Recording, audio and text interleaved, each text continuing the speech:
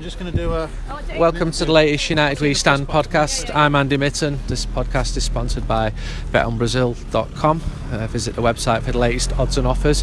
I've just walked out of Norwood Junction train station ahead of Crystal Palace against Manchester United. It's a chilly, dry December evening in South London. There's a train strike on, and a lot of the direct links to the area around Crystal Palace's ground are not working, but we took an overground train from central London, which was fine. We got off the train and the staff were polite, wished us to enjoy the game. Hopefully we want to enjoy the game. Obviously Manchester United win. United have got a very good record against Crystal Palace. I don't think they've lost a game here since 1997. I just walked past a Cherry Tree pub. It really brought back memories because it was in there in January 95 that I was stood as news came through of Eric Cantona's indiscretion, shall we say, when he jumped into the crowd. I've been in the ground, I'd seen it, but when you're at a football match and something's happening on the other side of the field, you don't really know I didn't know how severe it would be. There was no internet, there was no social media, and it was stood in the Cherry Tree when it made the news that night, the news at 10, that I thought, wow, this is going to be a big story. And it was. I remember my life for the next couple of weeks just being a flurry of phone calls and being very busy as a journalist. I'm walking to the ground now and I'm with James Scowcroft. James is a United fan and he's written for United We Stand for a long time, and he played for Crystal Palace. Cheers for joining us, James. What was your time like at Palace? You weren't in the Premier League at the time, were you? But describe Palace as a club, and what do their fans think of you? You'd have to ask them that. It's yeah, but you know if they think you're a knob or not. I'd say in between, not a knob but not a hero. How long were you at Sellers for? I was here 3 years. I spent here, so it's actually a really good football club.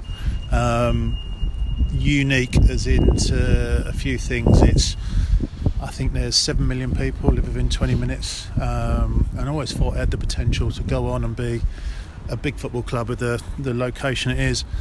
And it wasn't a surprise to see it take off, get into the Premier League, and establish itself. I'd be surprised if they went down this year. I think they've got the potential. I think they're going to upgrade the ground, which desperately needs doing. But generally, it's a really good football club with good support. The ground holds 26,000. It's in a residential area, but it looks a bit tired now by modern Premier League standards, and it's one of the smaller grounds in the league. If they're going to stay up, if they're going to be serious, it's all right having 7 million people nearby, but they've got to monetise that, haven't they?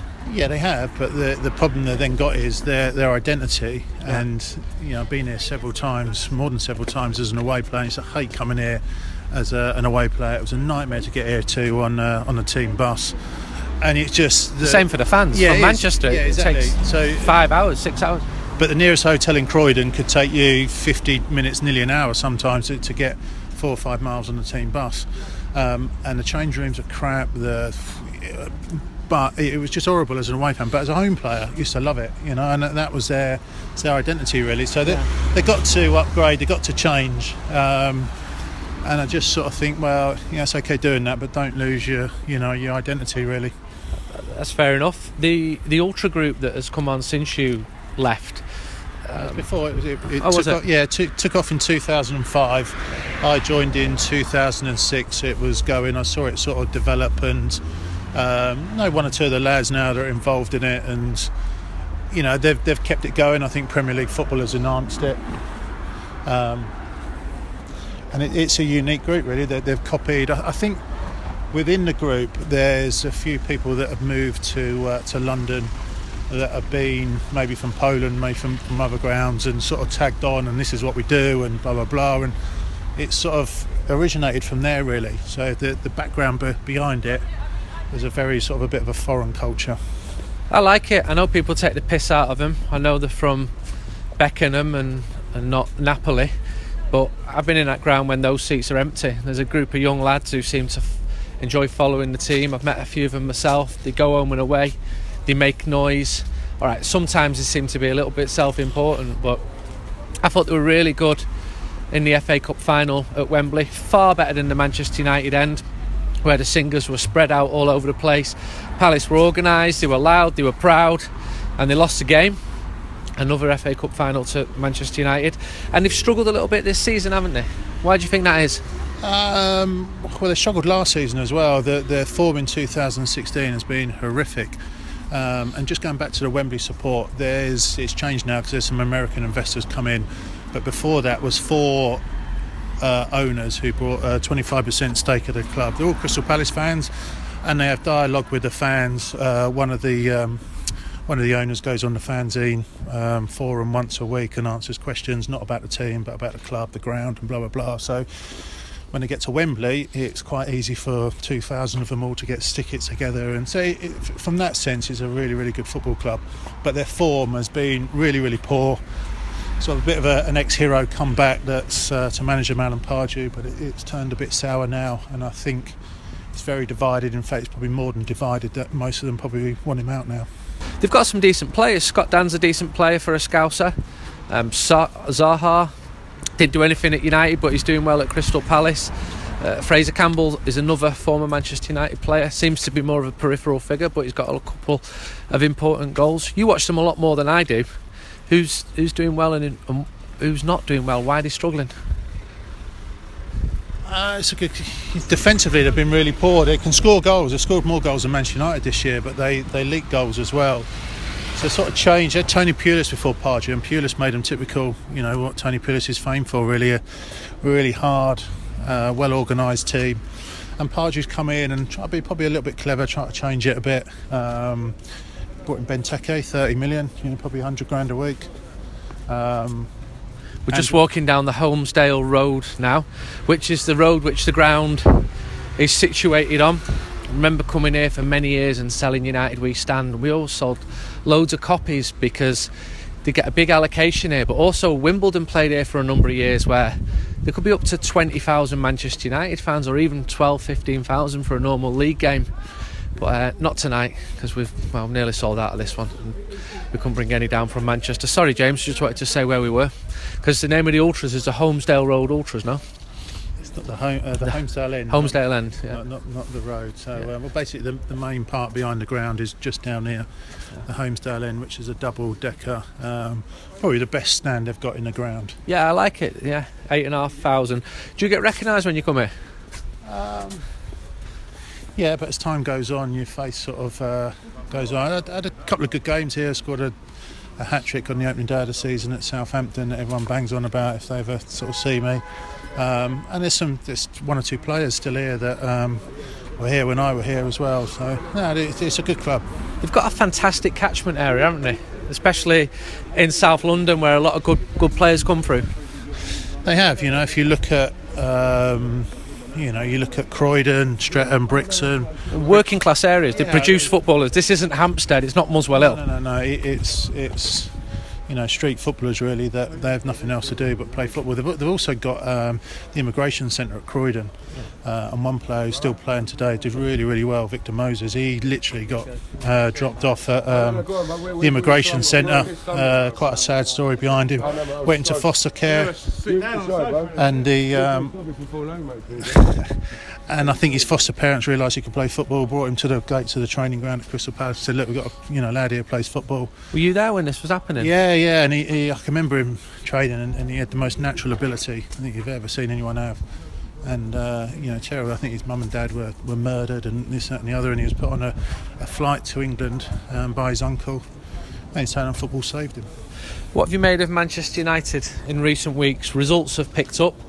We've interviewed Jose Mourinho in the next United We Stand, and he cut quite an impressive figure. He's confident, he's determined, he's talking about staying at the club for a long time, getting the club back to where they should be. You watch games with a more critical eye. How are you seeing things? I see it indifferent. I see it's very, very inconsistent. I think you get to this time of the season and you can tell the good managers and the managers who aren't so good. The managers that aren't so good don't know the best 11. Does Mourinho know his best 11, his strongest 11?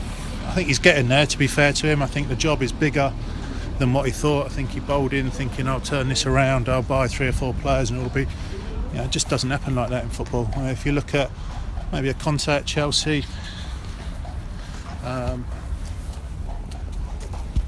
You can't say Guardiola, he's stumbling a bit, isn't he? yeah, exactly, and I think he was another one. I think the English media and certain people made far too much of United City and Guardiola and Mourinho. Now the 4th and 6th. Exactly, and it was who's going to finish first, who's going to second. So it's a massive wake-up call for both, really. But I remember speaking to United fans and surveying United fans, and everyone thought it would be United and City. It's like when people had a chance to vote, like 85% of United fans in August thought the team would be first or second. Now, the vast majority don't even think they'll finish in the top 4. We're just arriving at the stadium now. There's a police horse going by. It's quite early on, it's a couple of hours to kick off. There's a programme seller, £3.50. No fanzine sellers, sadly. James is pointing us towards the main stand. Prediction, James, finally, for the game tonight? It's a difficult one. I think it'll be a close game. I don't know how many Man United fans know, but Palace hate Man United with an absolute passion, and there's a little bit of rivalry between the two. Manchester United won't look at that, but if we look at the Cantona incident, I believe there was an incident in the semi-final of the FA Cup. Yeah, there was. Palace fan lost his life that day. Yeah, which Palace fans will point a finger at Man United fans. There's the recent FA Cup final, which Palace come within 7-8 minutes of their greatest ever achievement in their history, and United, snatched it from the death. When I played here, and I said to one or two people I was a Manchester United fan, I got shot down pretty quickly. Really? Yeah, big time. And I went to the FA Cup final and wore a Man United scarf, and come out the ground, and a few Palace fans soon pointed out to me, "What are you doing, this, that and the other." So I soon took it off. So it's a little bit of a rivalry. Sort of mind their own fucking business. Anyway, prediction. I'm going to go 2-2. 2-2? Yeah. Get good odds on 2-2. I'll go 1-0 to the 20-time champions of England. Let's see how foolish we look when we resume this podcast later on. It's the start of the second half, and I'm in the away end at Selhurst Park. Just over 3,000 United fans making a decent racket. United leading 1-0. The goal seconds before the half-time whistle. It's very difficult to see what actually happened from here, but I'm told of complaints of a handball and of it being offside. So if that's true, it's almost impossible to judge from where I'm sat. United have had a bit of luck. It'll drive everybody absolutely mad. And with Blackie, you've come down on a coach from Manchester. How long did it take you? About 7 hours. About 7 hours? Yeah. I mean, every time we looked at the sat-nav, it said the same time it was always going to take us. Everywhere we went, it was an hour and a half from the ground. Every half an hour we travelled, it was still an hour and a half from the ground. When we got 4 miles away, it was still an hour and a half from the ground. It's been horrific. But then we always get it here. Do you remember we've come? How many times have we come and got here right on kick-off on the monkey bus? But seven and a half hours. It's never usually that long. There's rail strikes down here, so they haven't helped. So you've just turned up basically at kick-off. Yeah, turning up at kick-off. Well, I promised, like always, I promised to get tickets. We end up doing, the unofficial ticket touting that is when we do the fanzine, of having tickets for him or her, and then swapping them and collecting them and passing them on. So I promised a good friend of mine that I'd get 2 tickets for his pal's son, the Australian cricket manager's son. So I picked up his 2 tickets, got here, I didn't want him to miss out. I told him to get in the queue, and I'm on the phone to him shouting, "Right, where are you now? Where are you now?" So put your hand up. He said, "I've got my hand up, I've got a programme in my hand." So I've leant over everybody and I've handed him, and he's tried to have me some money back. I said, "No, don't worry about it, Jeff's going to sort it out." Handed him these 2 tickets, gone out, gone in myself, got a phone call. I've only given him to the wrong lad. And the poor lad I'm supposed to have, he's gone outside. So you've given 2 tickets away for free? Yeah. And you don't know who they've gone to? No. I've had a quick look. And then the 2 people you were supposed to give the tickets to are outside. So you've arrived in the game how many minutes after kick-off? Well, it was about by the time I got in, it was about 8:05. But then obviously It wasn't. Well, no, but then I had to go back out again to get 2 more tickets for these 2 that I'd left outside. So you're not really guilty. You're not in a position to give us a detailed tactical appraisal of the first half of football. The first 20 minutes, no, because I was too busy trying to source 2 more tickets to give to these 2 poor souls I'd left outside, which thanks to a bit of help I've managed to do. So they're now inside. So anyway, so we've all got in. It's 1-0, 50 minutes gone. It'd be great if we could get another win here, wouldn't it? I think we could. I don't want to speak too soon, but realistically, we've been very unlucky not to have gone on a really good run. We're good enough side. I think we're good. Stay unbeaten here. It'll be 9 unbeaten. We should be winning games like this, but then again, we were unlucky not to beat Burnley. We were unlucky not to win a lot of games this season. Do you remember this game last year? There's a game where the dissent against Louis van Gaal really grew. I think it was in October, and it was a 0-0, if I remember rightly. And that was a day when a lot of people turned against Louis van Gaal, and he never got that back. But we speak to people here, and the feeling about the current manager is very positive. It's very, very positive. I remember when David Moyes first came, there was like a tipping point for me for David Moyes, and that was July the 1st, 2013. When he was appointed? Yeah. Because the first thing he did was get rid of De Gea's goalkeeping coach and bring in that awful Lumsden and what do you call him, Steve Round. And he got rid of all the old, all the people that had been there for a while, and no other big company would get a new, chief exec. Just give us some match commentary now. Go on, send your commentator. Ibrahimovic has just laid it off. Under Herrera on the right side of the box. He's gone backwards to Carrick, who's played it forward, and Bailly. It would have been ace if that would have been a goal. Yeah, it would have been good, wouldn't it? Alright, well, let's carry on watching the match and we'll join you. Just before you do you remember being here that night when Eric was over there? We were down the side there. Just always reminds me of that night. And United fans have been singing about Cantona tonight? Yeah, always will do, won't we? I think it's substitution now. So United are bringing on people don't want to listen to a full match commentary a day or 2 after the match, so we'll leave it there and we'll carry on the podcast after the game. But it's good so far, in so much as United are leading 1-0. It'd be great if they can hold on and win this game. Yeah, and hopefully Memphis can come on now and score a hat-trick. Oh no, it's not.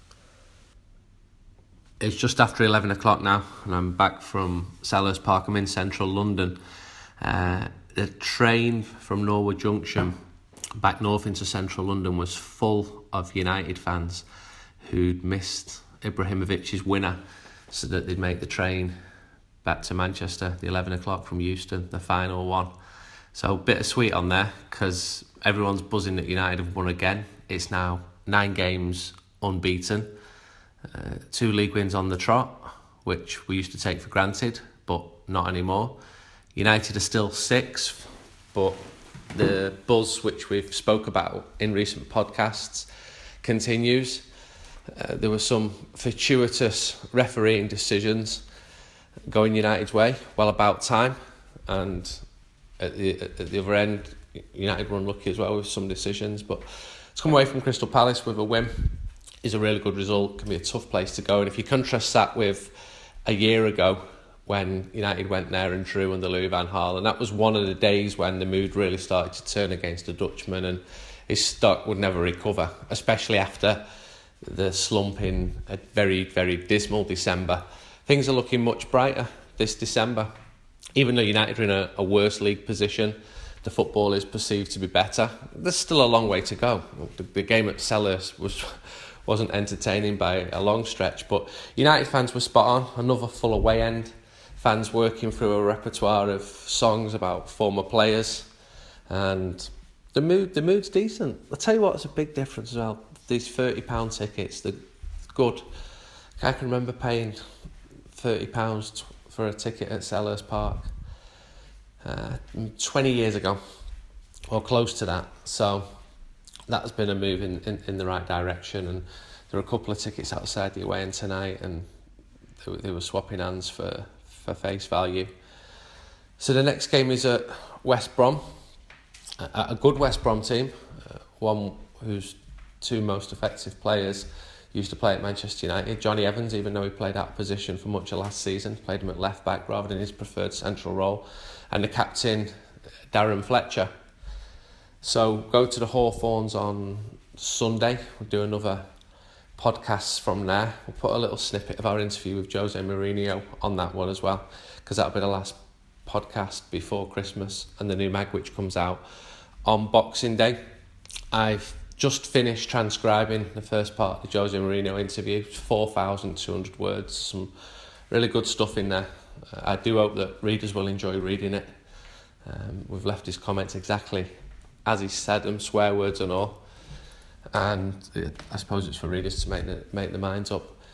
For United We Stand, that copy will be on sale outside Old Trafford on Boxing Day. It'll also be available to download digitally from just before the game on Boxing Day as well. If you don't buy the mag, we are doing a little offer for Christmas, and that if you subscribe to a printed edition, it's £29 in the UK, and you want to buy it for somebody else, just tell us who you're buying it for, and we'll put a personal note in saying that this is the first of 10 issues for the mag, and we'll get them sent out before Christmas, and hopefully they'll enjoy it, starting with the big Jose Mourinho interview. Some more positives for United. Another Ibrahimovic goal. More recklessness from Marcus Rojo, but we've sort of come to expect that. And in spite of that, I still think that the Argentinian's playing well, and he's certainly enjoying his time now at Manchester United more than he ever has done. Long may the unbeaten run continue. Long may the buzz around Manchester United continue. Until Sunday night, where we'll put the West Brom podcast up. Goodbye.